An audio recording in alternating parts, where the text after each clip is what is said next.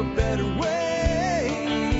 Hi, folks. This is Jack Spirko with another edition of the Survival Podcast. As always, one man's view of the changing world, the changing times, the things we can all do to live a better life if times get tough or even if they don't. Today is January the 7th, 2016. This is episode 1704 of the Survival Podcast. And it's a Thursday, and we're back to our regularly scheduled programming after events and holidays and all of that stuff. So Thursdays, call-in Thursdays, right? 866-65-THINK. Again, that number 866-65-THINK. Now, this is a podcast, not a live radio show, so when you call in, you'll leave a message. So make sure you call from a quiet location, and maybe you'll hear yourself on next week's show. All of these calls you'll hear today have come in over the holidays in the past week. Before we get to those calls, let's go ahead and take care of our sponsors. They do a lot to help take care of you by helping you to make sure that the show is here for you Monday through Friday, 5 days a week. Sponsor of the day number one today, Fortress Defense Consultant, the awesome Frank Sharp Jr. and his cadre of instructors at FortressDefense.com will help you to complete that final linchpin in the gun operator triangle of efficiency. You know, people often ask me, what is the next gun I should buy? And what I say is maybe you should invest in some training. If you already have a good shotgun, a rifle, a handgun, and maybe a few other things for hunting and sporting purposes, instead of just buying another gun because it's cool or it was on the cover of a magazine, maybe you should invest in that final linchpin, the final moving part in that triangle of efficiency. You know, first you have the gun. You buy a gun off the shelf. It is what it is. It does what it does. You can rely on it to be what it is. Ammo's the same way. Good quality ammunition. You can never have too much of it, but you can buy it off the shelf. Those two things are commodities. There's one thing that really requires ongoing investment. That's you, the operator. You're the final moving part. A gun and ammo in the hands of somebody that doesn't know what to do can be more dangerous to the people that are trying to defend themselves than it can be a help to the situation. And it's also the case that even if you know how to handle a weapon professionally, you know what you're doing mechanically, there's a mental component when lives are on the line that cannot be condensed down into words. It has to be trained. It has to be drilled into you. You have to realize that if you get into one of these situations, what you'll end up doing is falling back to your lowest, not highest level of proficiency. That's where training kicks in and takes over. The kind of training you'll get from Frank and his cadre at FortressDefense.com. Check them out today. Learn how you can become an efficient operator of that weapon that you're carrying for the defense of yourself and others.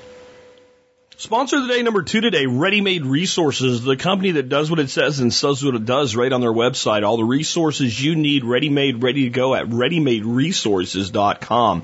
And when I say all the resources, I mean it. From the tactical to the practical, from guns to gardens, and everything in between, you'll find it at Ready Made Resources. 12-volt appliances to go with your solar and wind projects? Check, they've got that. You want to do solar and wind? Hey, they've got everything you need for that. You want long-term storage food? You want it by the can or by the case? They've got it. You want to make your own long-term storage food? You need Mylar bags and O2 absorbers? They've got that. You want gamma lids for your 5-gallon buckets? Got it. Check. No problem. You want to start canning, whether it's water bath or pressure canning, they've got what you need. Dehydrators, got that too. Want to get over and look at some tactical accessories or firearms if you're in their state or have an FFL to ship to? They've got it all, man. Like I said, the practical to the tactical, the guns to gardens, and everything in between. You'll find it all at the company that does what they say and says what they do. ReadyMadeResources.com, a long-term sponsor of the Survival Podcast. Happy to serve you with great pricing and great service. Again, ReadyMadeResources.com. Next up, let's take a look at the year that was the episode. Alex Shrugged has 3 for us today. I have the building code in Vienna, or the first building code in Vienna. I have Isaac Newton discovers the rainbow spectrum. And I have Off to the Races, the first thoroughbred comes to England. Let's read about Isaac Newton. He's a guy I always kind of liked. This year, Isaac Newton published his work entitled Optics, and it's spelled O-P-T-I-K-S, where he demonstrates using prisms that white light is actually composed of a range of colors. He counts 7 distinct colors: red, orange, yellow, green, blue, indigo, and violet, or Roy G. Biv. He calls it the spectrum and admits that he is surprised that white light is a mixture of so many colors. Certainly in painting, a mixture of such colors will not produce white. Thus, he concludes the attribute of color in the object is not inherent to the object, but the result of the perception of the eye, as some colors, white light, are absorbed and by the object and other colors are reflected. This contradicts Aristotle's assumption, and just about everyone's assumption at the time, that light was pure white and color came about by mixing it with darkness and properties of matter that light fell upon. He also publishes this work in English rather than the normal Latin. This is a major step in the promotion of the English language and as a means of conveying serious scientific ideas. My take by Alex Shrugged: Newton was right about light, but he was not He was not rigorous in terms of mathematically proving why light is composed of many colors. He was experimenting with light, demonstrating that whatever was happening with light was certain that Aristotle's explanation was absolutely wrong. That was enough to turn the scientific world on its head. In fact, the color process of absorption and reflection of light, one realizes this when one wears white clothing in the summer to reflect sunlight, thus pushing away the energy. Hold on a second, guys. Pushing away the energy contained in that sunlight. The white clothing is more reflective of the broad spectrum of light. Wearing black clothing absorbs light's energy. Thus, in colder months, one wears darker colors to absorb as much energy from the sun as possible, is absorbing all the colors of the spectrum. So, here's my take by this. This is actually the thing that I think is the most interesting thing here. Moving to the English language for his publishing of works may have, in fact, actually helped the English language itself become more of the scientific language, which today, English is the scientific language of the world. But to me at the time, I don't think maybe that was really the goal. I think the goal was the spreading of knowledge beyond the highly educated. Because, long ago we've now had the printing press, things go out in multiple copies, etc. Well, it's the case that the majority of people at the time could at least sort of fumble through their native language, but, a lot of people didn't know how to read Latin unless you were a scholar. So I think his movement here, it starts to take knowledge out to the common man, if you want to look at it that way. And I think that's really important. When you take things like complex ideas, add the printing press, and then go to the language of the commoner, you have the internet of its day. My take by Jack Spirko. Because even though it was a brilliant mind that realized this, it doesn't take a brilliant mind to comprehend it. And that, I think, is really important because we have a tendency to deify people who are scientifically minded or scholastically minded, right? The high academics of the world. We kind of deify these people in our world today. And many of them that are actually worthy of some level of adoration, adoration is the total wrong word. None of them are worthy of adoration. Worthy of being admired for their intellect is the word I'm looking for here. To actually come up with new ideas. But many of the people that we look at as so-called scientists or academics or highly educated today, all they're doing is repeating the work of others. See, it's the great minds that actually come up with the concepts because Isaac Newton certainly was not the first person to notice that white light had multiple colors in it. He was the first person to understand what that meant. If you've ever been anywhere where there's a mist of water and you've seen the sunlight come through it, you've seen this effect. Almost all of the people of the planet that lived anywhere where there was flowing water must have at some point or another seen this effect. It was comprehending it that was more important. And that's a lesson for us today. Because there's many things out there we're waiting for other people to discover that we could discover for ourselves. If we would just observe, interact, and actually ask ourselves, what does this mean? That's what we should be teaching kids in school rather than how to parrot a bunch of crap that they'll never use again for the rest of their life. How to actually think. With that, let me remind you about the Member Support Brigade. If you want to help support the work I do, you can join the Member Support Brigade. Just go to survivalpodcast.com and click on members. That's all I'm going to say about that today. Let's go ahead and get into the main stuff today. And I have some things that I want to start out with that are not your feedback, that are just some things I need to do for some housekeeping and things like that. First of all, I would like to put out an invitation for anybody out there that would be willing to consider coming and spending 8 days at my property as a caretaker to let me know that you'd want to do that. This would be a paid position. We haven't really solidified what we're going to pay, but I'm thinking like $75 a day. But you got to take care of everything here. the ducks, the quail, the dogs, and it's going to need to be somebody that can come stay here. If you're the kind of person that works from home or has your own business, you can work from home. We got full on internet. You can have use of our network, my computer, whatever you need. But this has to be somebody that stays here with the amount of what goes on in a day at this place. We need somebody to actually be on site for those 8 days. It's March 1 through 8. This would be so that Dorothy could go with me to Permaculture Voices and we could take a couple extra days at the end to actually enjoy ourselves together as a couple. Because Voices is work for us. I'd really love to have somebody from this audience instead of going to like a house sitting website or something like that would like the experience of being here. And it would probably be best if you came the day before the first, at least pretty early in the day, so we could walk you through a whole day of what to do. But I mean, if you look at it for $75 a day, it's about $600.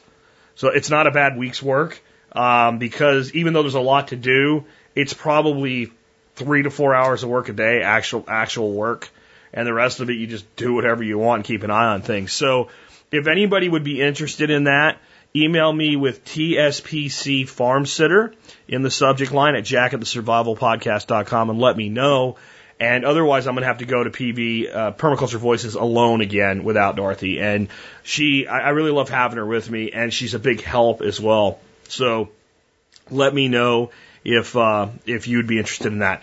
Next up, if you're not, or you just can't come or whatever, are you going to go to Permaculture Voices 3? If you're not, let me tell you why you should.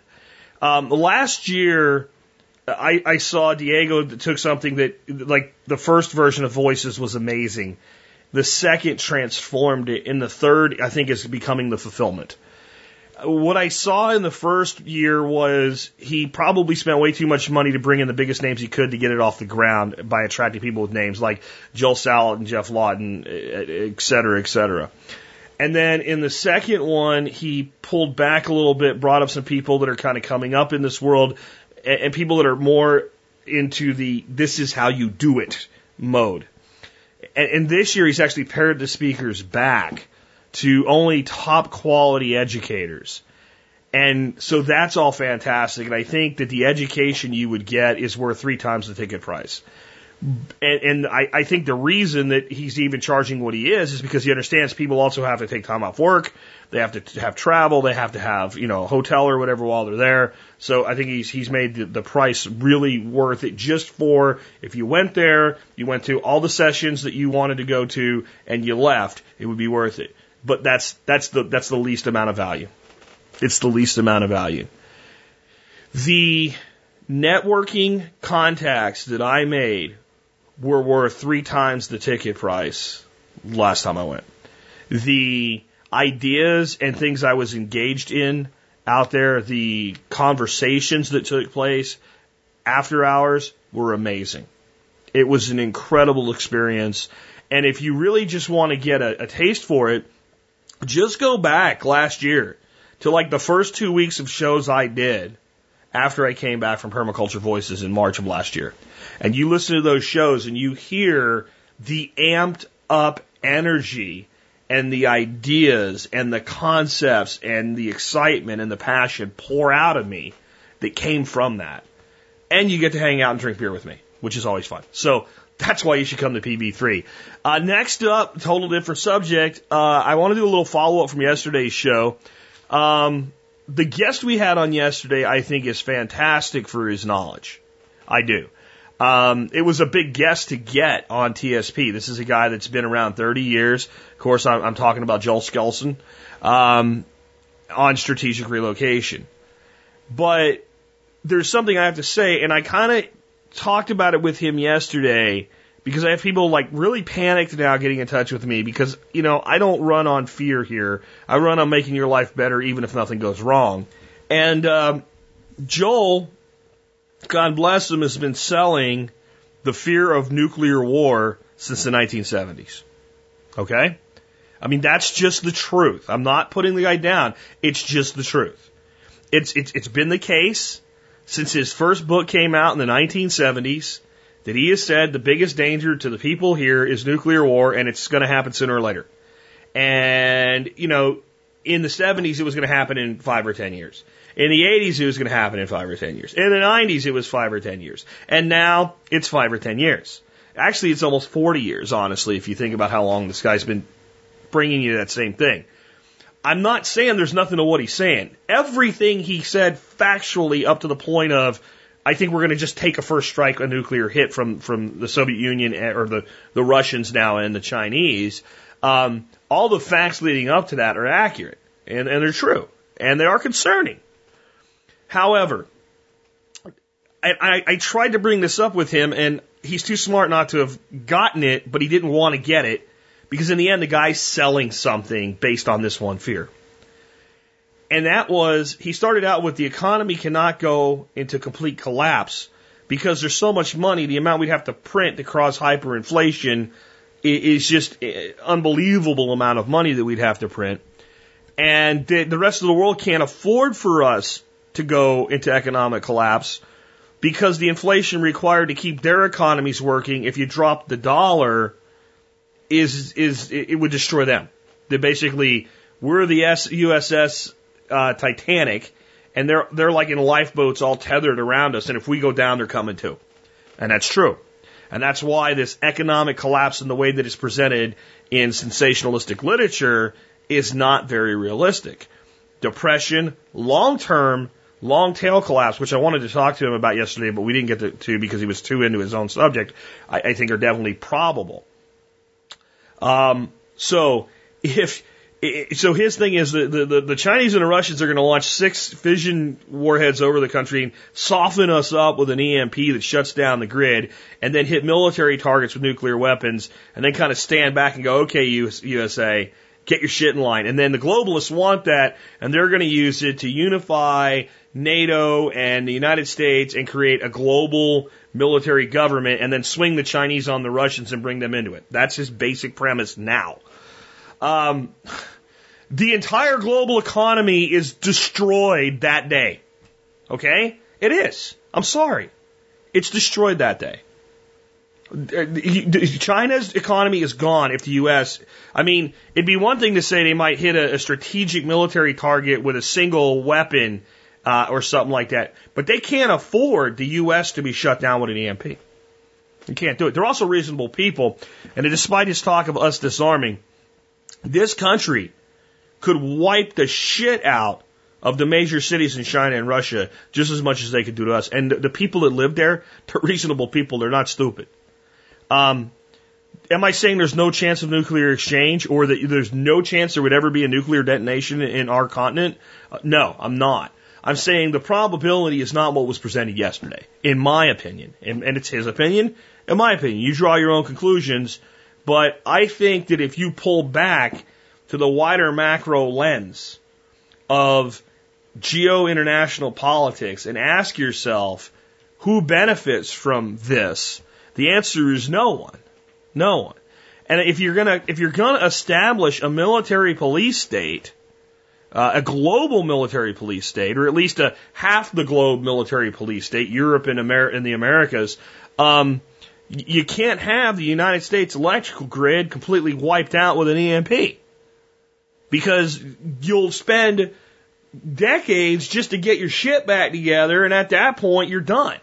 So I don't think any of that makes sense. And I think that what this is a person that's been carrying the same narrative for 40 years, trying to adapt it to a new reality.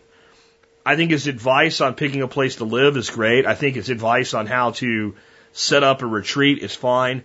But I think the probability that you're going to see a nuclear war in the United States in the next 5 years, I think you have a higher probability of winning the lottery. And I mean the pick 6 where you become a millionaire. That's just my opinion. With that, let's go ahead and take our first call of the day. Hey, Jack, Karim from Texas calling here. Just wanted to make a quick comment on your show. Was at the grocery store the other day and heard 2 girls in their 20s discussing a job opening for a receptionist. And one of the comments that kind of caught my attention and perked up my ears was the job role required a person with a degree that had a psychology major.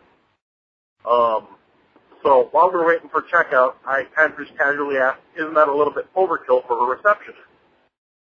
And one of them said to me, well, what other jobs are there for someone who has a psych major? And mentioned that she had just graduated. I kind of was just left scratching my head like, why exactly would you get a college degree not knowing what kind of jobs are available to you after you get the degree? Anyways, just thought that was an interesting observation. Thanks for the show. Talk to you soon. It's interesting, isn't it? I think what is actually more center on target for me here is what I've been trying to tell people about college degrees over the years that people with degrees often get angry at me for.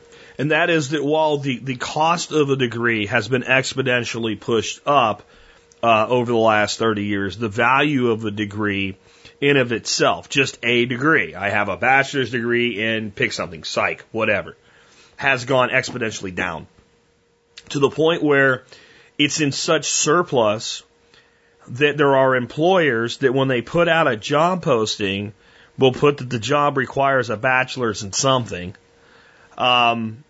Just because there's so many people out there with a degree, why not get one of those?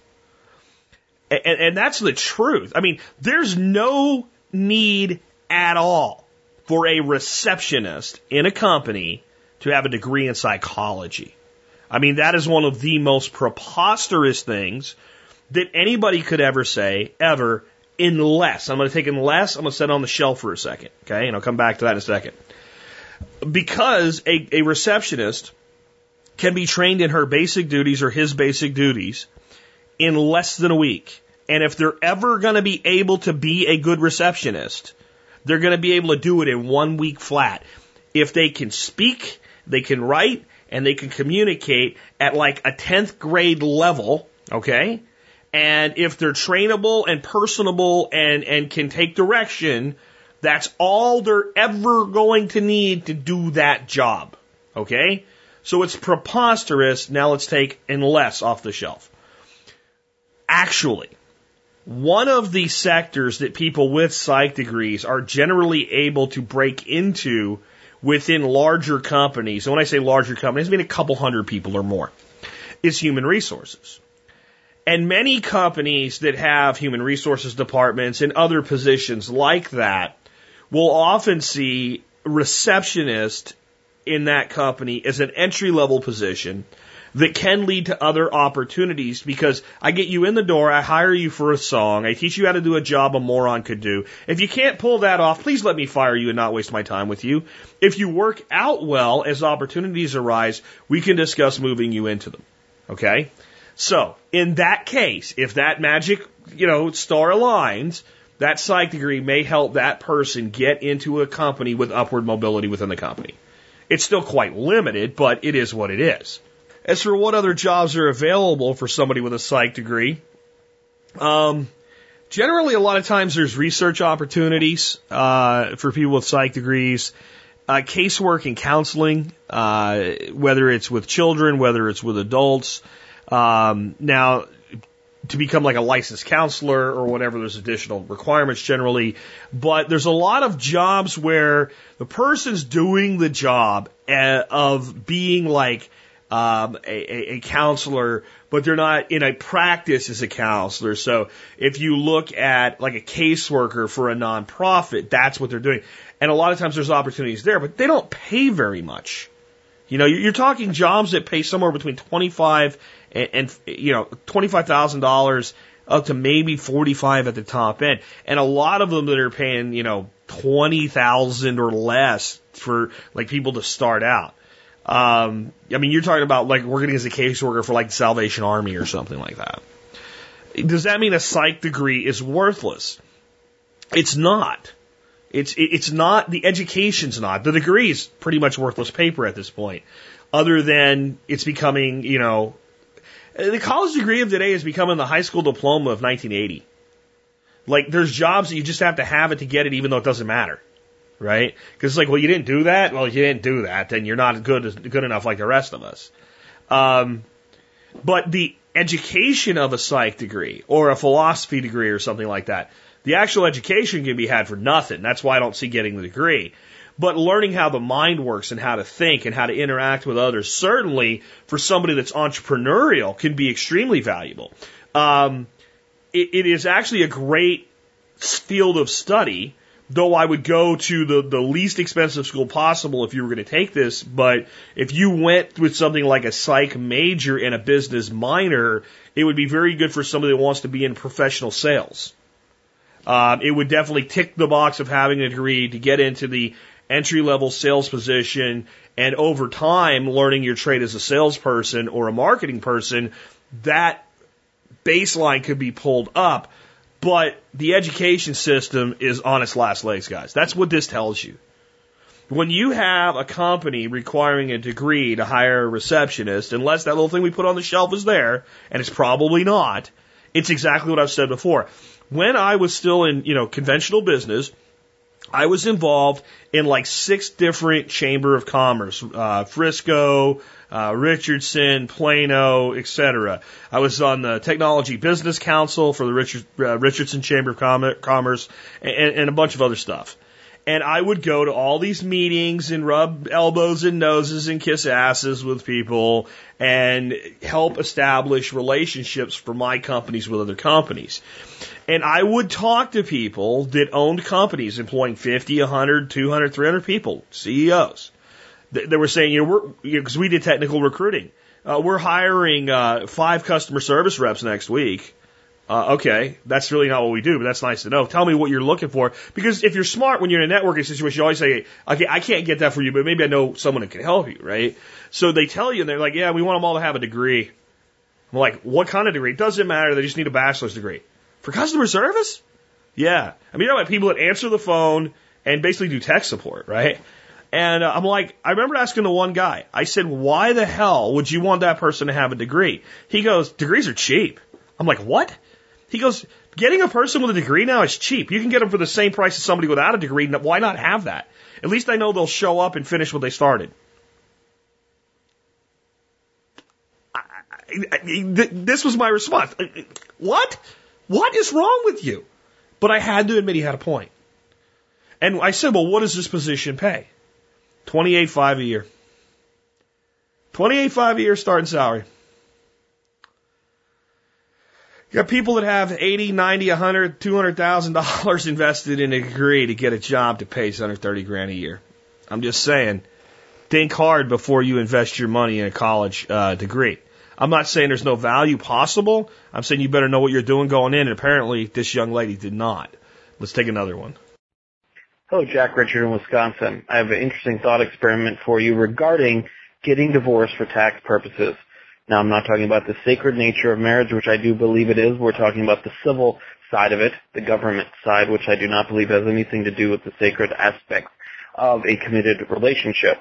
My question is that since we have talked, or you have talked about it before, where the government actually makes it cost you money to actually get married compared to if you just were technically not married but living together with kids and everything like that, filing separately, would it also not be a form of protest, I guess, against the government's use of marriage as a tool, and just getting divorced civilly, but not through whatever faith that you may have, taking advantage of those tax breaks?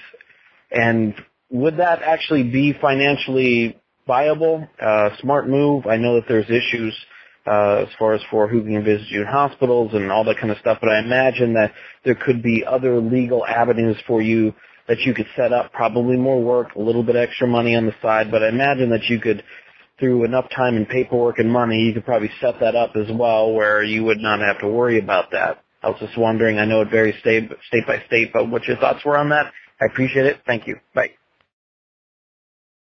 On some levels there, you're teetering into what's known as the Cloward-Piven strategy. Glenn Beck fans will know all about that, but Cloward-Piven for everybody else, including myself, is a political strategy outlined in 1966 by American sociologists and political activists Richard Cloward and Francis Fox Piven that called for overloading the U.S. public welfare system in order to precipitate a crisis that would lead to the replacement of welfare with a national system of guaranteed annual income and thus end poverty, because we can just end poverty by printing money like jelly beans out of the woods and giving the money to people. On the other hand, it's not untrue that if you have enough people in this country inside the welfare system taking and not producing, that you could eventually cripple the beast. But I don't think you could ever completely bring it down, because a lot of these programs, you know, they were advertising for people to take food stamps just a couple of years ago. I heard it on the radio. Did you know you might qualify for food stamps? But I have a job. It doesn't matter. You know, I mean, like, the ads actually were like that. Like, they were selling car insurance. And it was your government spending your money to tell people that aren't getting money that they could get. So, like, they have moments like that. But when they have crisis, they have no problem going into some levels of austerity and controlling who gets in and who doesn't, and cutting benefits and what have you. So I don't know that that's the case. I don't know that I see it as the precipitous or the reasoning behind doing a stateless marriage. Though again, I can't sanction, I can't say like you should just do all these things you can to put money back in your pocket. But in the end, when someone does it, I understand why. When two people don't get married because the woman qualifies for Obamacare or some other level of like state Medicaid or whatever, and it immediately saves them $800, $900, $1,000 a month, especially if they have a couple kids, I understand why they do it. And none of us wanted this damn thing that's caused all this expense now, especially. But I'm not totally sold on saying stateless marriage is the way to go either. I think ethically and morally it is. But again, I'm going to have to get somebody that's a legal expert to know how to like dot all the I's and cross all the T's. There's things here like, let's say, Dorothy and I are married, and I'm the primary breadwinner in the home, and I am. Almost all the income that comes in the household is mine. I have life insurance, sure, but if I die right now as my spouse, there's Social Security survivor benefits that may transfer to her. Okay? And like, so if you're not married to by the state, that doesn't happen. Now, I know those people say, well, if you have life insurance, it doesn't matter, whatever. But no, the point is that I've had that money extracted from my income since I was freaking, I guess I was paying Social Security when I first had my first job at 14. But let's say in earnest since I was 17 when I joined the Army and had a regular paycheck. Okay, so since I was 17 years old, these pricks have been taking this money in the name of providing for me and my family, right? It's social services. And as far as I'm concerned, if the program's set up and it was like, we're taking the money whether you want it or not, but here's a contract that goes with it, you know, then whatever, and it's not always that a spouse can get survivor benefits, but in many instances they can. There's like 2 million widows and widowers right now in the country that are getting some form of survivor benefits, and children too. When Matthew's birth father died, there was a survivor benefit that was paid to Matthew until Matthew was 18. I don't think a stateless marriage would have changed that, and they were divorced at that point. But I mean, these are things like you have to answer these questions. I don't think you can just go willy-nilly into the world of, well, we're just going to be married but not by the state. I think that's a fine decision. I wholly endorse it, but I think all decisions of that magnitude need to be fully informed. And the truth is, because when I got married in, I think Dorothy and I have been together 20 years now, but we got married in 2000.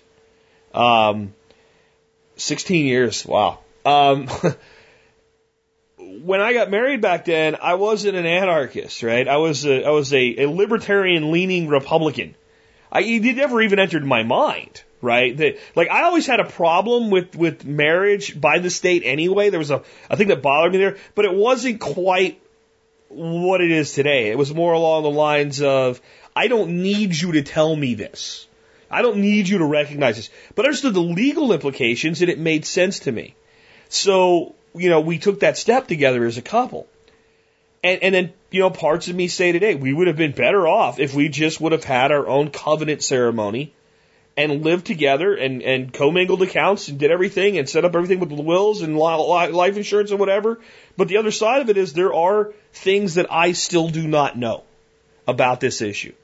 And if anybody knows anybody like specializes in this or really researched it deeply, please put them in touch with me. Tell them to go to the site, fill out a guest form. I think this would be a fascinating subject to explore because I don't think the state needs to be in marriage. But the state has dictated that there's certain conditions that come with and don't come with marriage, and vice versa. And some of those conditions involve significant amounts of money that's been taken from you that could be seen as no longer valid as going forward to a survivor. That's just one instance. There's a lot of other instances like that out there. So let's go ahead and take another one. That's all I can do on that for now. Jack, how are you doing? I hope you had a fantastic vacation. Merry Christmas and a Happy New Year. My question relates to hunting. I've never been hunting, and my question is how to get started in hunting. Now, the background. I've listened to your shows in the past about hunting. You've got some great advice there. Some details are that I cannot use a gun.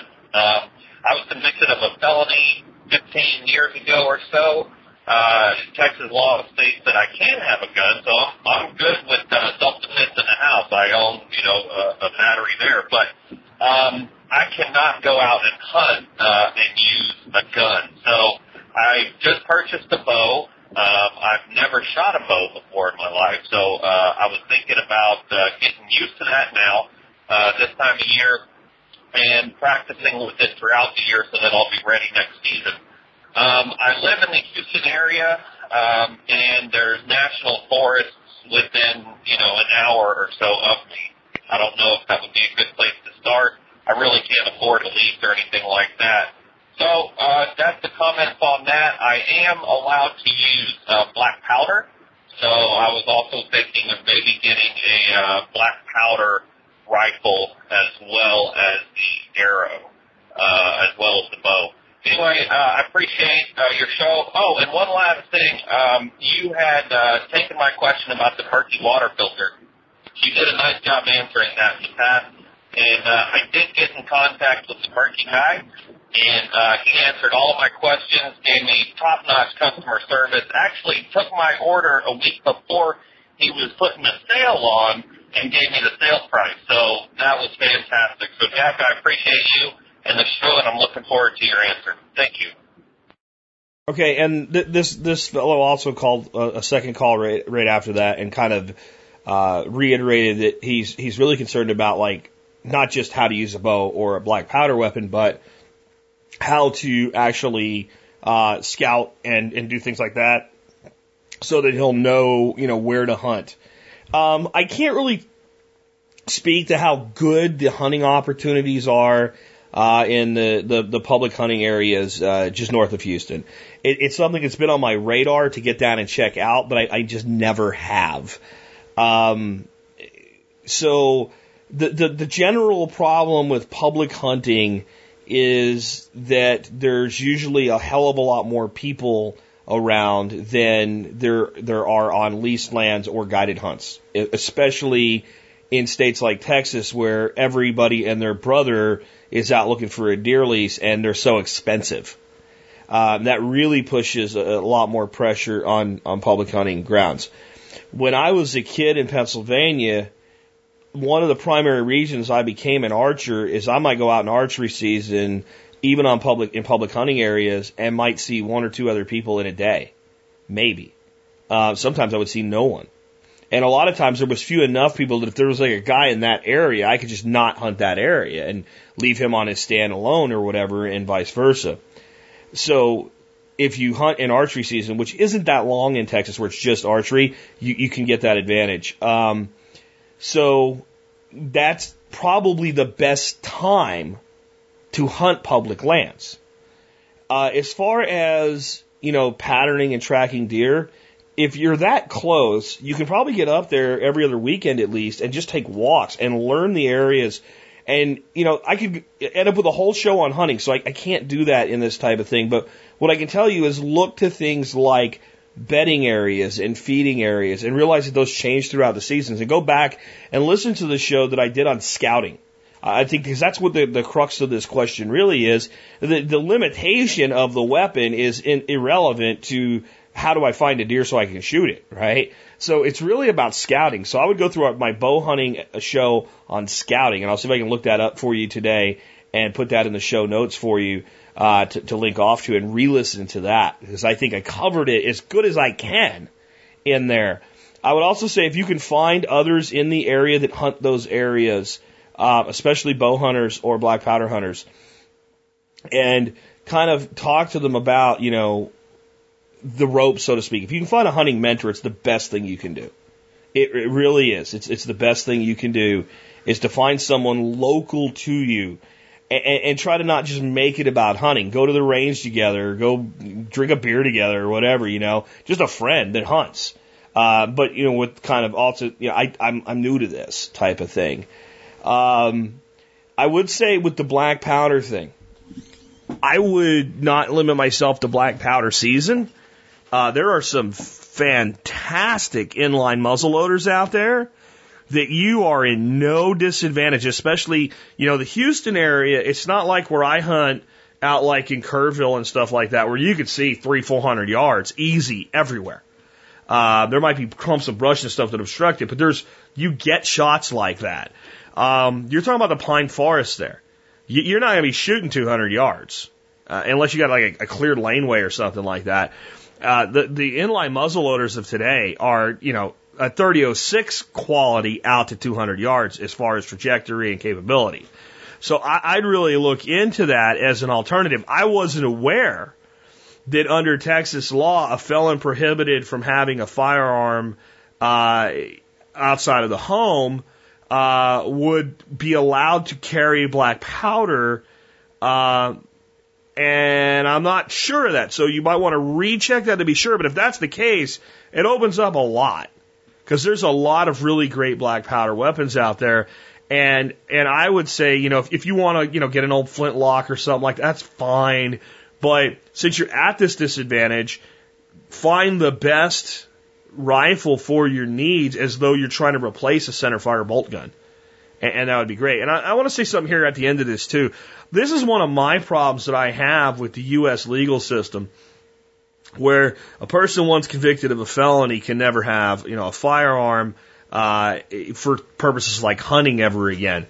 I think there's crimes where that makes sense, right? I mean, if somebody, you know, let's say the crime was attempted murder and they just weren't a very good shot and they shot 5 people, I don't think that guy needs a gun, right? But we have a ton of people with felony convictions that have actually never done anything you would consider violent. They've never actually harmed a person physically. They've never used a weapon on somebody. And to me, if nothing else, when that person's completed their term and then completed any kind of probation, parole, whatever goes with it, I guess it'd be parole, or sometimes it's like you've served your sentence and there's a probation after, I guess. But once you're done and you've stayed clean, I think that should go away. I think that restriction should go away at that point, because the person that actually gets that far is probably less likely to commit a crime than someone who never has. Because the recidivism rate for people that come out of prison systems with felonies is through the roof. People that actually make it to the other end, they don't want to go back. And I think it's another topic to itself, but I think there's a reason the recidivism's so high, and it's not just because they're crappy people. I think that a person that gets out of prison after 6 years, 7 years, 10 years, that committed a felony, when they go to try to find a legitimate job and they really do want to turn their life around, it's hard. I mean, if you think it's hard to find a job because you don't have the right degree, imagine that stigma on your back. And I've known people with that, you know, I'll be a busboy. You know, the jobs that are available right now, they can't get. You know, I'll do anything, because what they think is if I get a job and I keep that for a few months, then when I go somewhere it's a little bit better and they say, what are you doing now? I have a job. It's not like the last thing I did was I worked, you know, building wood frames in a prison workshop, right? And I think there's an opportunity there more and more with you know, local agriculture and small scale production, because the one nice thing about that is if you can get any kind of a start, you don't need anybody to hire you. You just need the opportunity to get it done. So Anyway, sorry about that, but that's the best I can do for you on that one. Again, listen to my show on scouting. So I have a few comments, but for tonight, this is Elisa in Indiana, and I just killed a dog. I know that sounds horrible, and I felt really bad. I still feel bad because I'm hearing the other one making noises that the neighbor's not letting in up the road. In the past 2 weeks, I've actually found 2 dead chickens that were in chicken tractors of various types and sizes after we came back from living on our new property in the fall. And now, this morning, I found 2 injured ducks that were almost dead, not standing up, in their tractor. One of them would not stand up at all. The other one was very despondent as well. Bathed them down, got them warm. They're okay. They're just lost a lot of feathers and have a couple of scratches. Now, I paid a lot more attention tonight, and I heard them. I heard them screaming, the birds screaming. I only have 1 large tractor left of birds now, and I went out with the 22, and our spotlight stopped working, so a little flashlight, shine a light down the hill, dog's eyes looked at me. Next thing I know, it's come up behind me, between me and my gate to my fenced yard, and then it starts walking towards me even more. All I can see is the flashlight, so of course I aim for its chest, and I drop it. It squeals, and it turns out there's another dog. Comes up behind it. This dog is not coming at me, but it's not running away from me, and so I decide I'm going to aim for its back end, and maybe it'll never come back. I know that's weakness, but I've never had to shoot while I was in fear before. I've hunted squirrels. I've had, anything with fur usually gets a bullet with me, whether it's my, male goats I'm butchering, or even rabbits get a bullet, because their necks are just too thick. But,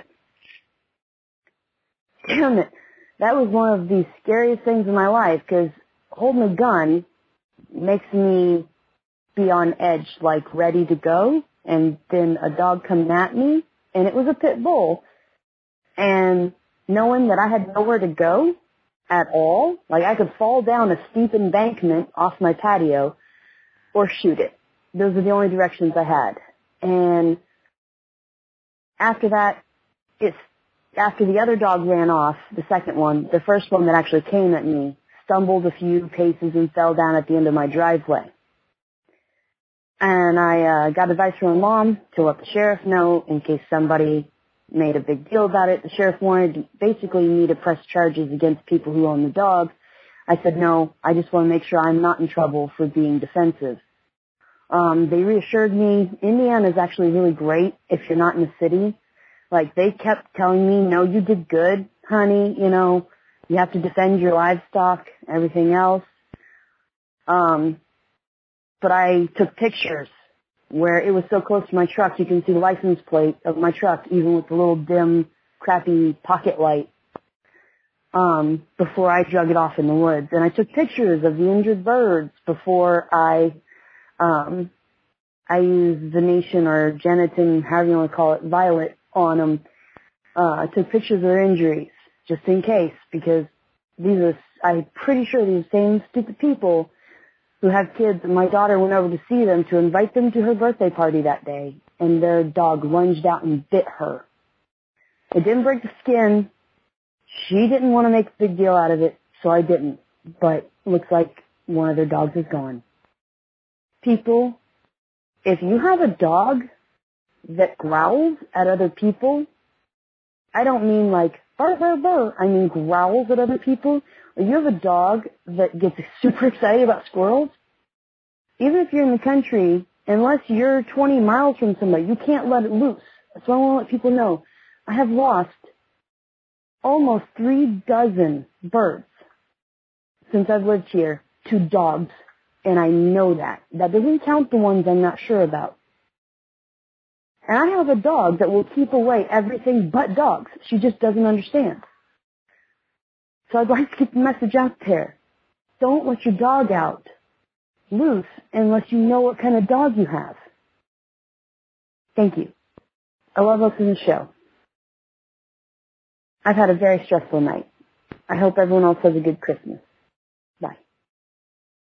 I don't have a huge amount to add to that. I played that mainly because I felt like that call was from someone that was in a tough situation and felt like they needed to be heard.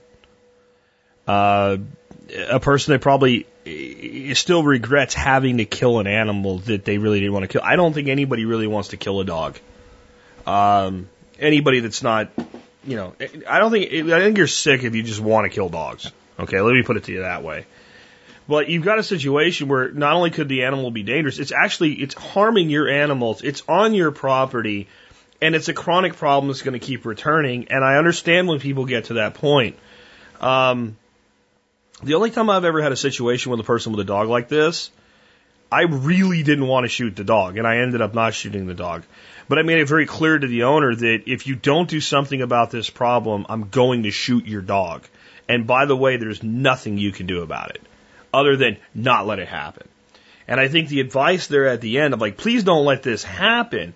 A dog is a responsibility, okay? A dog can do damage to other people's property, it can hurt children, etc. But I also think we as homesteaders need to use some restraint. I'm not saying it wasn't done here, but I also do know the kind of person, if I see a dog on my property, I don't know, I'm going to shoot it. And I remember one guy said that to me, and I said, if I see you do that for some dog that ain't doing nothing, I will beat your ass.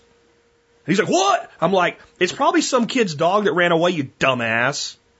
And this was a kind of a friend of the family, too, from my old school days. And, he kind of backed off it a little bit, but that was his attitude. Like, if I ever see a dog on my property, and this was a part of Pennsylvania where nobody has a fence, and dogs get away occasionally. I'm like, you're an idiot. You'd have some kid crying because you shot their dog. Now, this is not that situation, so I think there's to be a balance on both sides. I almost think that in this instance, possibly pressing a charge might have been a good idea. You could have dropped it just to make clear, like, don't do this again. But, having one dog wounded and the other dog dead might make that point to these people. But the problem is most people that don't maintain their dogs properly, it's because they don't give a shit. They don't care. It probably won't matter. And I got to say something here. If there's anything you did wrong, and I can't judge you being in that situation, I don't know exactly what I would have done. You can't treat a .22 like a pellet gun. You can't shoot a dog in the back end and hope it won't come back. It's very possibly that dog's mortally wounded. I don't want to add to the sorrow here, but it's just the truth. A bullet is dangerous, okay? And if you're going to shoot something, you either shoot it to kill it or you don't shoot it. Really. So I'm not faulting you for that because, again, I don't know. But what I wanted to comment real quick on here before I finish up on it is there is something to having to use a gun when you're actually in a state of fear that's different. And I've had it a couple times in my life, and the most recent one was with the coyote that we cornered in the duck house because when I went in there, she came right at me. And it was one of those things where it's a fraction of a second between the lunge and the shot, and you don't get a full second. You're talking about an animal that was cornered. In this case, you got a dog that's aggressive, doesn't have an inherent fear of humans. I had an animal that had issues with mange. It was going kind of nuts and was cornered, and I was blocking its exit. It's the only way out. And there is an amped up thing, and I almost wish that we could take every person that carries or keeps a weapon for defense and somehow simulate that condition for them. Because I think if you go through it and you get through it, you'll be able to do it better than the next time, if next time ever occurs. And in certain situations where we might need to use a weapon to protect ourselves, our lives, the lives of others, a second of hesitation is the difference between life and death. And it's a very difficult thing to know when to shoot and when not to shoot. And it's never going to be a perfect system. And nobody's ever going to be perfect at it. But there are times when the threat is clear. And in that instance, the mind and the body need to flow as a single unit. And the shot not only needs to be taken but made, and it needs to be made where it matters. Like my only concern for you is the 22. Pitbull's a big dog, and it's very possible if a dog really wants to, if these dogs really had come after you, that they could have gotten to you, even hit multiple times. And that said, I shot this coyote with a 22. Of course, he got 10 in about 2 seconds, so that kind of added up, right? 2 22s or a 44. Anyway, I feel for you. And if you have dogs and you let them roam, this is the cause. This is what can eventually happen, or worse. Or worse. I'm just saying. Let's take another one. Hey, Jack. This is Matt from Massachusetts. I was wondering if you could talk about some things that are easily overlooked when moving a family over 800 miles away. Backstory. Finally walking the freedom. I put in a work transfer a while back to move my family from Massachusetts to North Carolina, and it finally went through, and we're moving at the end of January. I know you've made a lot of big moves a few times, so I'd like to hear some tips based off your experience. I have a wife, 3 kids, 4 cats, and 2 dogs making this trip.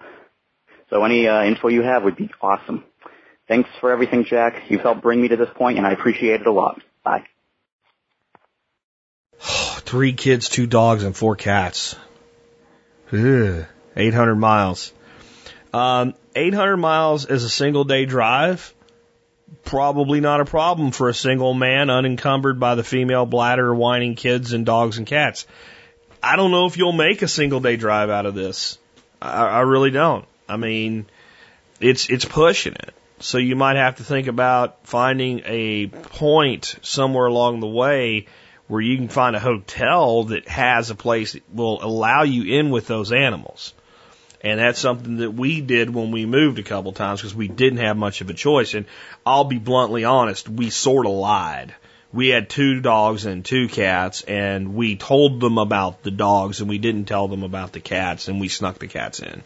We gave the cats a litter box. We took care of everything. We didn't let anything go wrong, but it was a challenge just to find a place that would allow dogs. So that you may need that as nothing else but a backup. And at 800 miles, somewhere around a 500-mile mark, you may just be ready to say surrender for a day. Okay? So that would be a big one. Underestimating how much work it's going to be to load a moving truck.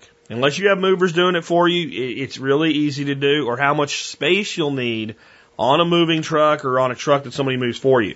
I will tell you that the best investments we've ever made with our big moves is where you get them to drop off a box and you load it up, and then they come pick the box up and take it to your new house. That's been really worked well for us.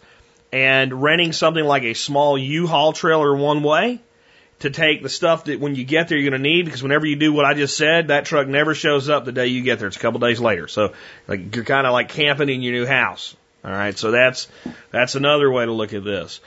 If I could, in your situation, cats are pretty self-sufficient. I'm imagining they're probably, if you have 4 cats, they're probably indoor cats. Okay?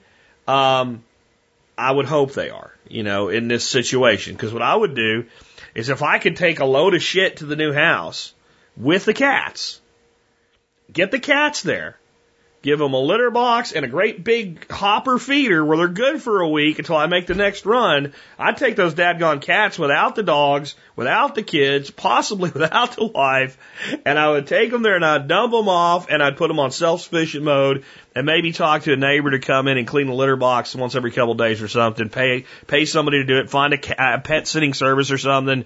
I think that and maybe that's another, this is the way we've done this too. I've gone on pre-moving trips. So I'll take a vehicle, U-Haul trailer, and take a whole bunch of stuff, drop it off in the house, dump the U-Haul trailer, leave the car, jump on a one-way plane cheap, and come home. That's how we did the Pennsylvania move. That way we had a single vehicle when all of us went. And then we had the moving pod truck take care of everything else. These are different things to think about. I mean, overlook, I don't know. I mean, here's the deal. Moving sucks. Moving sucks. After my last move, I felt like if I ever have to move again, if I can't sell it or give it away, I'm going to burn it and buy new when I get there. I mean, I'm not really going to do that, but I feel that way.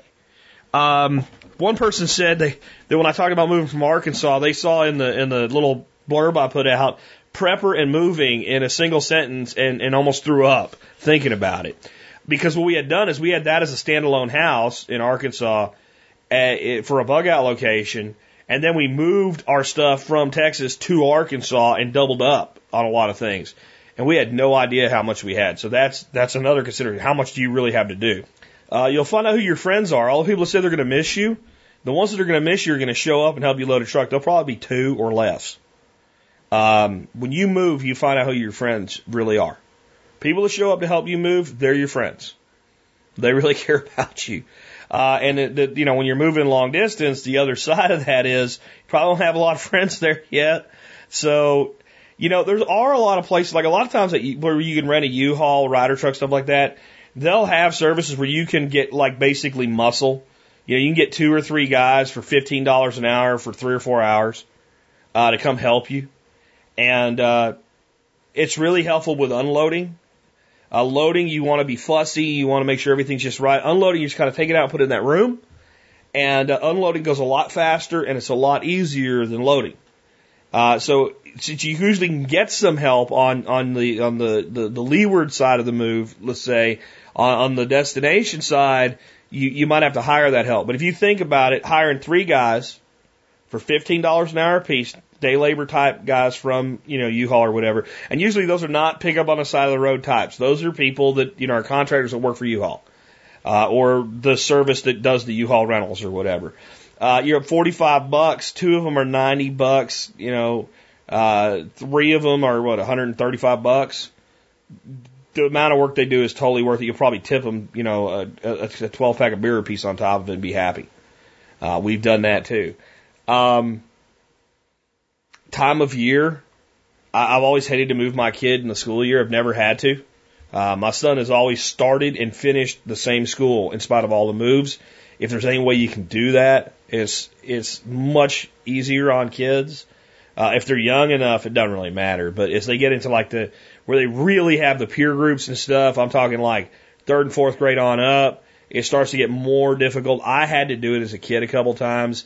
It's not terrible, but especially as you get into like the 6th, 7th grade level, going from one school to another, the work is a little bit more advanced. You don't just drop back in and be where that new history teacher is, right? So it's not just the social thing. So if you can do that, that's great. It doesn't sound like you can if the move is this imminent, but that's always advantageous. Preparing your family for the reality, like this is going to suck in some ways, but we're going to make the most of it and we're going to still have fun. Making sure that you have everything you need to service your animals. Get 2 leashes for each dog. Get a backup collar for each dog. I really actually suggest with your dogs, unless these are like little tiny like Chihuahua dogs or something, that you get a good pincher choke chain for your dogs, so that when you're walking them at a rest stop or something freaks them out, they can't slip a collar and get away. I don't really use those as training tools. I've not really ever had to, but with that type of, I'm walking my dog on the side of the highway or something, a truck comes by and scares it. I mean, those are not inhumane at all. Make sure they're sized right and what have you. But that way, if the dog tries to slip its collar, it can't. And it, it might be a minute of discomfort versus, something tragic happening to your animal like we just heard about. That's it, man. It sucks, but it's worth it. That's a little bit of a words of encouragement there. Anybody with any thoughts on that, comment in today's show notes. Hi, Jack. This is Jerry in Southeast Michigan. I have a question for you about starting a mint patch. I'm wondering if it would be advantageous to start the mint now in pots indoors in December and let it grow through the winter and then put it outside in the spring. I do have 10 acres, so my method of control is a lawnmower, so I'm not worried about it getting too aggressive. I'd like to really kind of get a jump start and get a larger production going. Thanks. Bye. I wouldn't do it just yet. You can. Here's the issue. So you take a whole bunch of mint cuttings, stick them in some moist soil, they pretty much root and start going. It's easy and it's pretty fast. And that means that it's not really that necessary to be taking care of these things for 3 or 4 months to where they're really substantial plants at that point, unless you have a proper setup to do it, which I'll get to in just a second. So I wouldn't really do it. I've done a lot of mint cuttings, and generally even a very small cutting, if well cared for, so it needs to be shady, a little bit of sun, moist but not too wet, decent soil, good well-drained potting soil, it's blowing and going in 4 weeks. I mean, it's not like rooting like a softwood cutting of a bush or something like that, where at 4 weeks it's got little rootlets on it, but it's fragile. It's not just rooted, it's growing. It's got new sprouts coming up. The pot's full of root. Usually at 4 weeks in a pot, if you put in like 4 sprigs of mint, you can rip it into 4 or 5 plugs and have 4 or 5 starts. If you have cool, moist soil and like dappled shade or part shade, so it's not beaten with the sun, mint's something that you can pretty much cut a piece off, strip the leaves off, poke a hole in the ground with a stick, stick the mint in, pack the dirt around it, and it's good. So if I'm going to take care of plants like mint that I'm going to put out when it's the right time of year to do it, which honestly you could plant a well-rooted mint plant right now. It's going to freeze to the ground, but it's just going to come back in the spring anyway. So the only problem with planting them now is they're not rooted yet, right? So it's not going to be a good time to plant anything else until your spring, when you get kind of past your danger of last heavy frosting. Mint will take a light frost. They don't take freezes very well generally. So I would kind of figure out, well, what is the date that I want to start planting these things? And I would go no more back than 30 days from there. Now let's talk about your needs of the setup. Mint needs sun. Most windows in our houses today do not let the light through that plants need. That's why they don't do very well in front of a sunny window. Some of them will do okay, ficuses and stuff like that are tropicals that really get filtered sunlight anyway in their native habitat. But, mint needs some good UV rays. So unless you're going to be like on days it's not freezing, setting them outside, or you've got a light setup or something like that, that's something you're going to have to deal with. Now, during the rooting process, the little bit of sun through a window, like even indirect sun through a window, is all it needs. But once it gets up and starts growing, it's going to want more, so it can start, because mint will blow you away with how fast it grows. So I would think more like that 30-day from planting number, 45 at most, unless if you have a whole beautiful plant rack with UV lighting and all, and you're ready to go, and you're not going to be needing it for tomatoes or peppers or whatever, then go nuts with it. Now, let's talk about propagating it once you get it out and how much you could do in a single season with a patch. You probably, no matter how many plants you end up with a pretty small thing, and it'll start crawling and whatever. But if every once in a while if you got good soil where you can dig it up, it's not like hard packed stuff, which is what you should have. You dig up and you can just tear clumps with roots and then just spread those out, and then you just keep going, and it'll go like mad. It really will. And we're going to do that this year. Now, I'll real quick want to tell you, our primary way of propagating it this year, what I'm going to do is I'm setting up these little rafts for my garden ponds, and I'm going to propagate it sprigs right into basically moist gravel that are in these little floating rafts in the ponds, and we'll be able to make 500, 600, 1,000 sprigs in a month. And we're going to be planting anywhere where it's got a little bit of shade and no irrigation. We'll plant it all through the summer, and it'll survive. What mint doesn't like is direct beating sun. It's really an edge herb.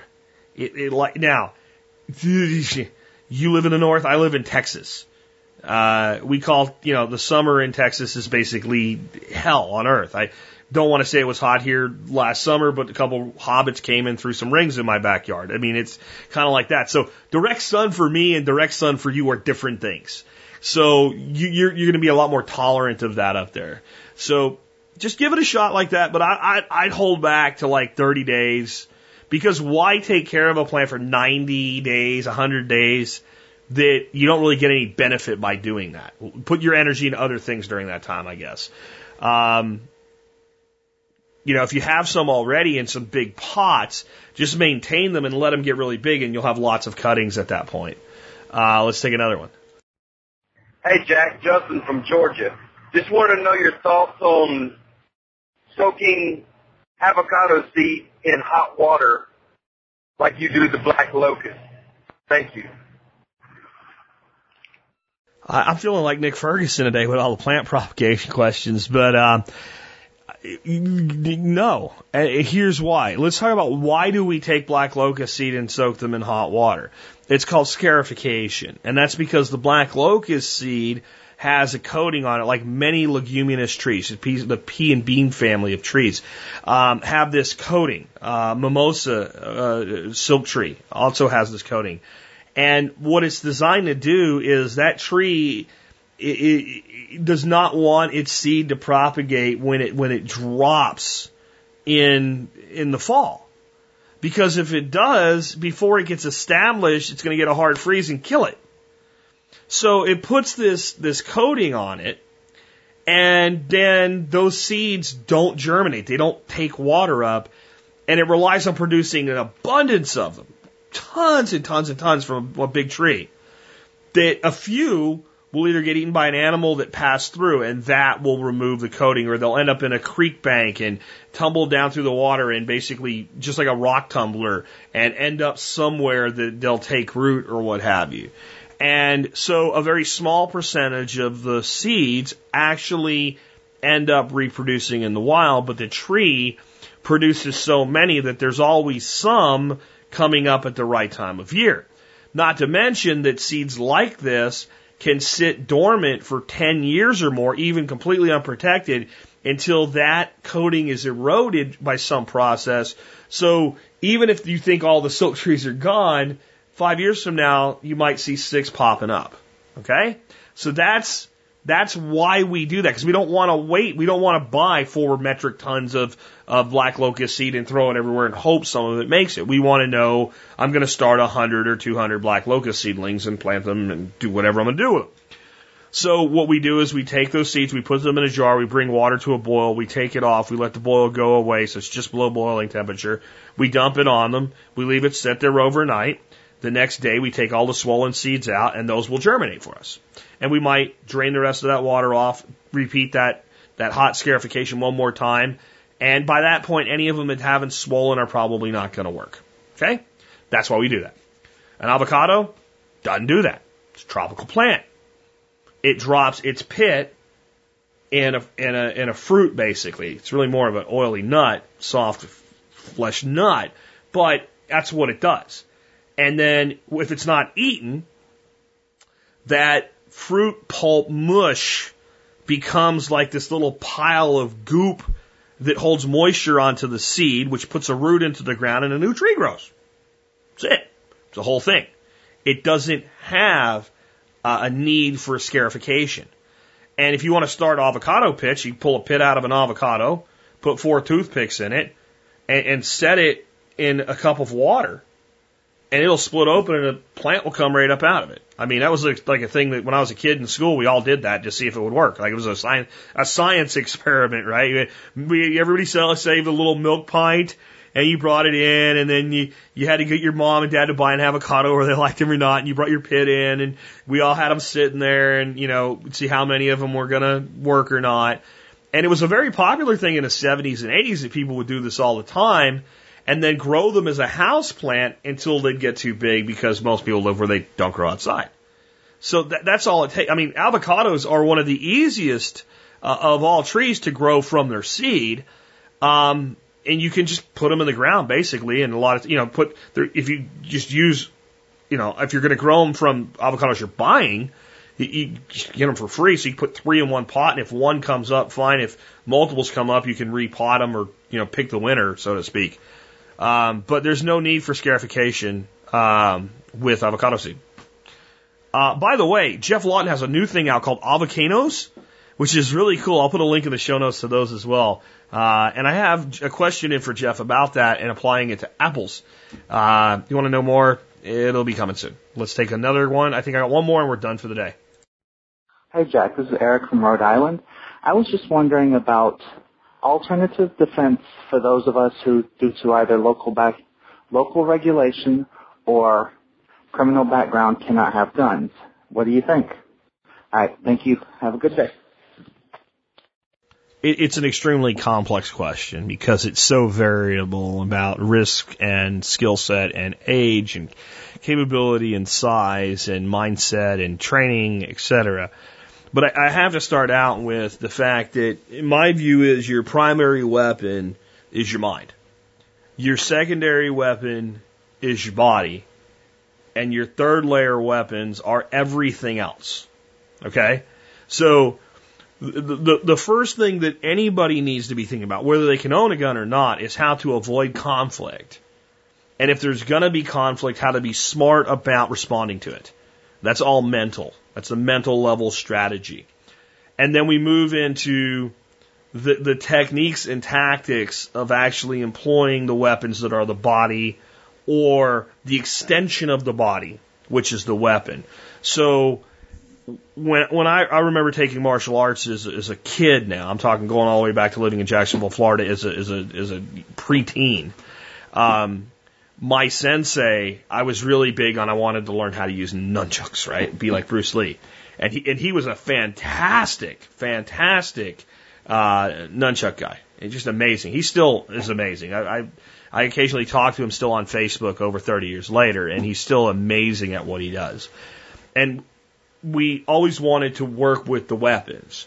And he'd say, you need to get your body right first, because the weapon is an extension of your hand. So if you don't have the movements of the art right, the weapon won't respond the way that you want it to. And that always stuck with me. I'm going back to being like 11 years old, and I remember those words that Lee Barden, my first teacher in martial arts, taught me. And that says, some of you parents out there, that's a good reason to get your kids into martial art. Even if it's not a martial art, I would personally recommend for defense. The mentorship of a good teacher is extremely valuable to our children beyond what you can do as mother and father. And there are certain things that go back to a prophet hath no honor in his own country, that your kids will listen to other adults who are well grounded on certain things better than they will you. It's not because you're not good at it. It's not because you don't know. It's because it's too close to home. Okay, it's the same reason if you go take a gun class and you're husband and wife and you're sitting next to each other, the first thing any good instructor is going to do is you go over there and you go, and they'll put you as far apart as you can get. Right? It's the same reason. So don't take offense to that or anything. So you start out with that mindset. The mind is the primary weapon. The body is the secondary weapon. Everything else is tertiary. Okay? Now, so what we're saying is the gun is now a martial art weapon. Okay? And that's the truth. There's the old joke, I studied one martial art, it's all I ever need, it's called 9mm Jitsu, right? There's some truth to that, because any fool can use a gun.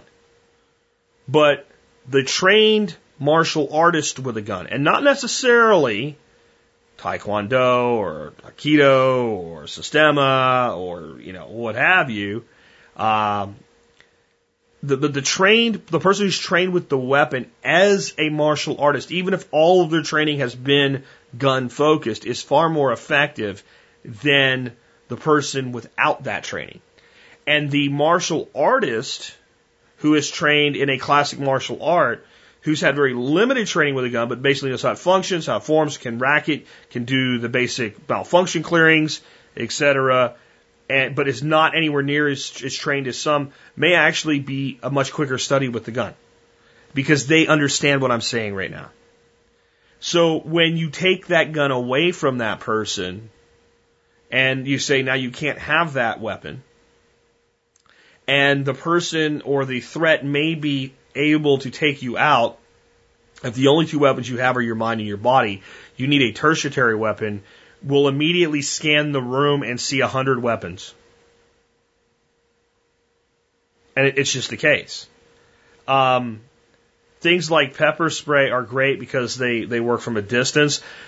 I would point out right now that we have heard from one person today, and I don't know if this is true in every state, but in Texas apparently you can have a gun in your home. Okay?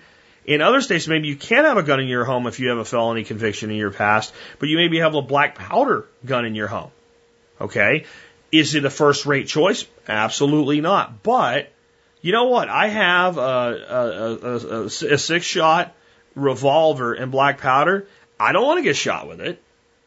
You know, I mean, seriously, I don't want to get shot with it, and you shouldn't, it's not likely that you'll need more than that in a home invasion scenario. So even in many instances where you're not permitted to own a gun for certain reasons, you can still own it in the home, or there might be a firearm substitute. So that would be another option. In the home, I mean, there's worse things to have around than a baseball bat. They're generally quite effective when applied to the head with significant speed, focus, and pressure to cause the head to crush like a blunt skull. Some of you know where that's from. Okay. But the problem with like saying, well, get this or get that leads to the belief that it's the tool that's actually important.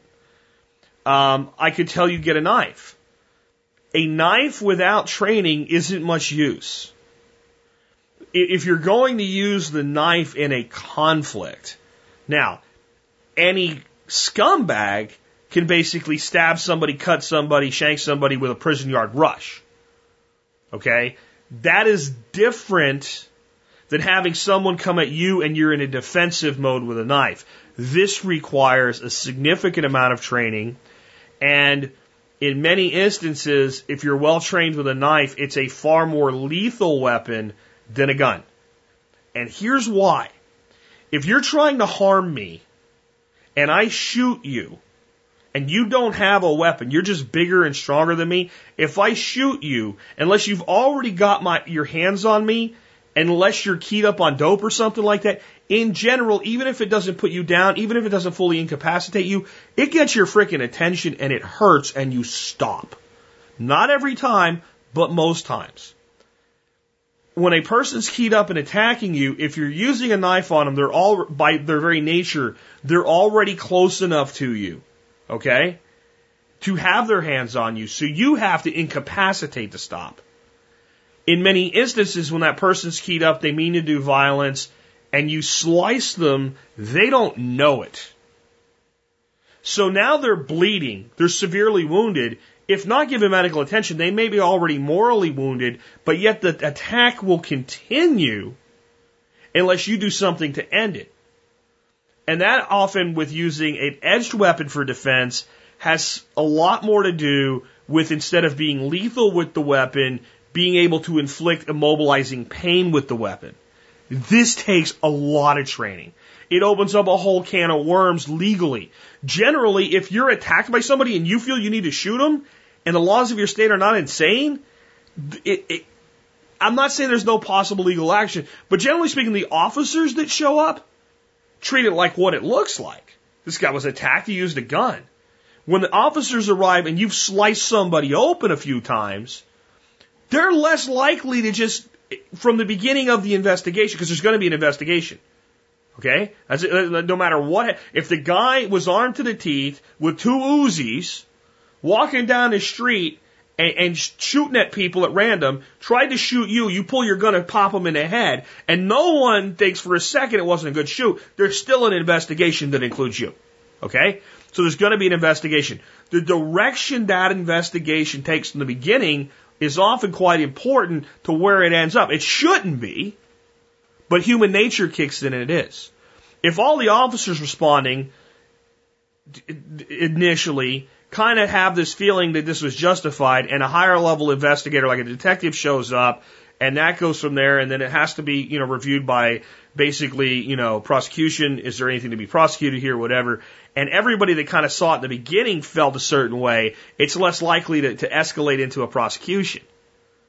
And there's a risk with knives as a defense for that. So it's so very complex, which is why I like blunt instruments that aren't weapons in this instance more. Because if you crack somebody in the face, I'm sitting here looking at a soup can, it gets their attention. Or a padlock, right, on a chain. Right? And then I didn't see, and it's understanding how to, if there ends up being serious injury, police show up, understanding, I don't carry this for defense. I carry this to lock up my suitcase at the airport or whatever. Okay? It's a lot easier to explain. And I'll tell you a true story of something like this. My buddy Tyler, and boy, if you want to pick the wrong frickin' truck to try to jack somebody out of, it's this guy's truck. For those of you in the MSB, there's a video I did where I hit this guy in the stomach with a Systema strike. He towers over me by about a freaking foot and a quarter, right? He's like 285 pounds. He was a lineman for Texas University. And he was a bartender at the bar I used to go to. He gets in his truck, summer, windows down, and as soon as he gets in his truck, some guy reaches through his window and tries to pull him out. Like, again, what are you doing with the, pick your targets, bad guys, and tries to pull him out of his car. He wants to jack his truck. Well, he keeps one of those extendable batons between his seat and the console. He reaches in there, pulls out this baton, grabs the guy by the back of the head, and just pummels his face with it. He ended up fracturing him like the bone under the eye. When they finally found the guy like a week later, they were able to tie this guy back to this attempted robbery. And once he beat him a few times, he just pushed him out of the truck, and the guy got up holding his face and ran away. Lucky for this guy, this guy Tyler usually carries a gun. He didn't happen to have a gun on him. He probably would have shot him, which would have been okay. Understand, that would have been okay. That would have been okay. Even the guys run away. Tyler gets his cell phone out, dials 911, gives this report, and basically doesn't give all the details. Just said somebody just attempted a robbery. I fought them off. They ran away. Here's where I'm at. They sent an officer out to do an investigation, which includes the victim here. Okay, and Tyler gives them the whole account that I basically just give you. And the officer goes, "Okay, you're going to say that again, and you're going to say you hit him with your fist because you're not supposed to have that for a weapon." And Tyler's like, "Okay, I hit him with my fist." And fortunately, if anybody ever doubted that, you look at Tyler and go, "Yeah, that could happen from being hit with his fist." If he had pulled a tire iron out from under his seat and smacked the guy in the face with it and laid him out on the ground with it, it would have been okay because it was just what was available. You have to think about legalities beyond I can't own a gun when you start thinking about using something else as a self-defense tool or a self-defense weapon. That's why it starts with the mind and the body. Okay? And then everything's a weapon. I look around my office and I see literally 20 things right now that I could use as a weapon effectively. Not because I'm some badass or something like that, simply because I think that way. Simply because I know not just, that will work as a weapon, but I actually know what part of the body it will be most effective on, and I can identify the threat and the level of response necessary in choosing what I'm going to utilize on the fly as a weapon. Kubatons are great tools to carry on a keychain. Most places they're legal, but without a little bit of training, they're kind of useless. But you ball your keys up in your hand and start raking somebody's eyeballs with them, that works. If you come after me and I think you are going to hurt me and I don't think I'm physically capable of resisting you, if you leave your face open, I'm going to put 2 thumbs in your eyes and I'm going to push your eyes to the back of your skull. And you're done. You're done right there. You're not doing anything else. It's over. And we need, if we're going to be realistic about protecting ourselves from actual physical harm, this is not what you do with a guy that you're pissed off with, you're going to take it out to the parking lot and settle things with. Okay? You shouldn't be doing that anyway. That's kid stuff. Right? This is, if some guy comes at you, especially, like you women, you should know this. You put 2 thumbs in the eyeballs, and I don't mean just softly. I mean till you feel the eyes gush, they're done. And I can't go much further. I'm like 15 minutes into this answer. But it's a mentality, it's not a thing. There's a ton of stuff that'll work. My wife God bless her, when she was living with just her and Matthew before she met me and was afraid somebody would break in the house and wasn't comfortable with a gun yet, took a sock and had about an 8-inch piece of like 1-inch chain, like 8 links of 1-inch chain, put it in a sock, tied a knot in it, put that sock in another sock and tied a knot in it, and she slept with that next to her bed. I guarantee you if somebody would have broken that house and went over that bed and got hit in the head with that thing, they were done. They were flipping done. I mean, the reality of that sock and the snap to that sock was unbelievable. Yet there's places where carrying a club is illegal. Well, a tire billy's not a club.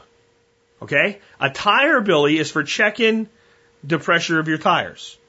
And you drive a truck and it's not a dually, and if somebody ever asks you, I tow trailers. Now, if you have a Volkswagen, you got to think differently, right? If you got a pickup truck with a pintle hitch on it, you got a tire billy under the seat, what's that for? Well, officer, I tow trailers at times just to check my tire pressure. Okay, why'd you hit him in the head when he attacked me? It was there. Same thing with things like wasp spray. There's a whole mythology around wasp spray, and I'll finish here. But the police tell people to keep wasp spray for defense at their home over mace or pepper spray because it's more effective. There's a little thing on the wasp spray. This is a violation of federal law to use this product in a manner inconsistent with its labeling. Okay? So if you actually had somebody try to break in your door and you keep a can of wasp spray there and you spray the guy in the face with it, and now this guy is a criminal, he's got an attorney and wants to turn the thing back around on you, or even maybe a litigation situation where, because let's say that your responding officers have a brain and go, yeah, we don't care that you use it for a weapon or keep it for that reason. Or they say, just like with Tyler, you're going to tell me that again. And you're going to say it just happened to be there. Even if that's the case, if you've made a statement like that, there's any way to trace it back. If the guy heard it while they're picking him up off the ground, while he's crying like a baby, right? It is a potential, if he has long-term optic injury or even claims to, he could get an attorney that said, you did this and this was wrong. And in our stupid society, you might win. But if you just say, we have wasps around here a lot, so I had this stuff sitting here, and he tried to get in the door, so I just grabbed it and sprayed him with it, that's okay. That's how crazy things are. I think if you try to break in my home or harm me, whatever happens to you is your problem. But that's not how our society works. So it has to come from that full mental focus.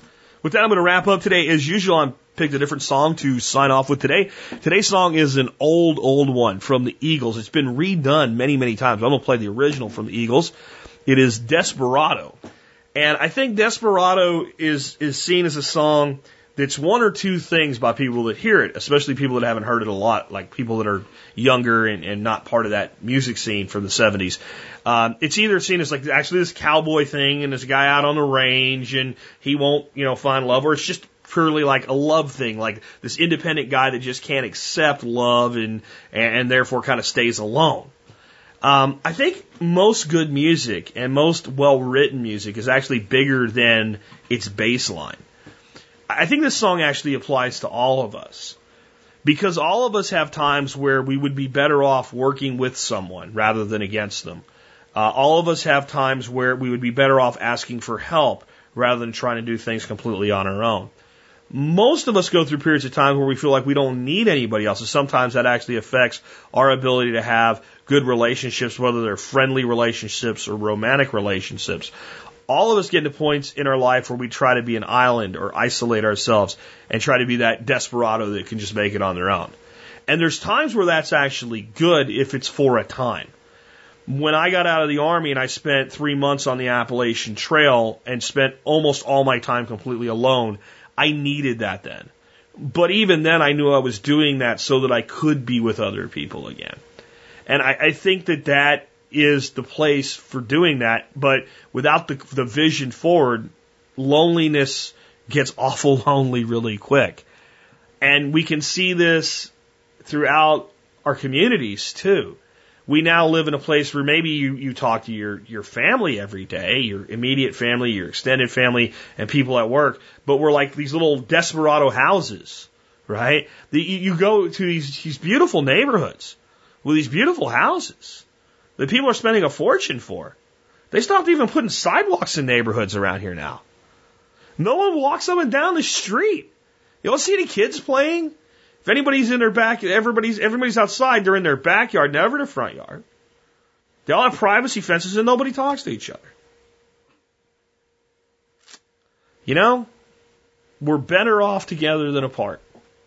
I believe the separation of community is by design because it's a lot easier to control people if you can control 300 million individuals instead of multiple strong cohesive units, be they family, community, whatever. So that's my take on this old classic Eagles song. Listen to it, enjoy it, and I'll be back tomorrow with the big finale of the week, the Expert Council Show. Desperado, why don't you come to your senses? You've been out riding fences for so long now. Oh, you're a hard one, but I know that you got your reasons. These things that are pleasing you can hurt you somehow. Don't you draw the queen of diamonds, boy. She'll beat you if she's able. You know the queen of hearts is always your best bet. Now it seems to me some fine things have been laid upon your table, but you only want the ones that you can't get.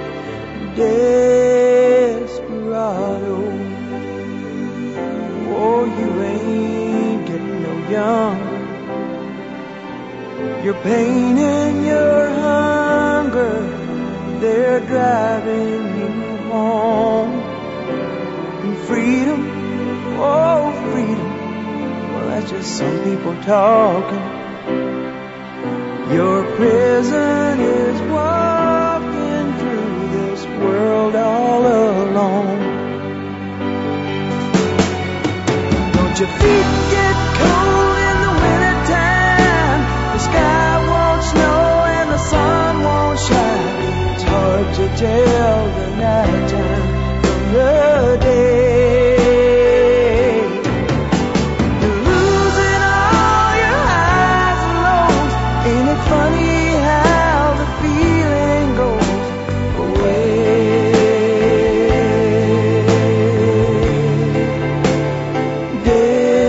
Desperado, why don't you come to your senses? Come down from your fences. Open the gate. It may be raining, but there's a rainbow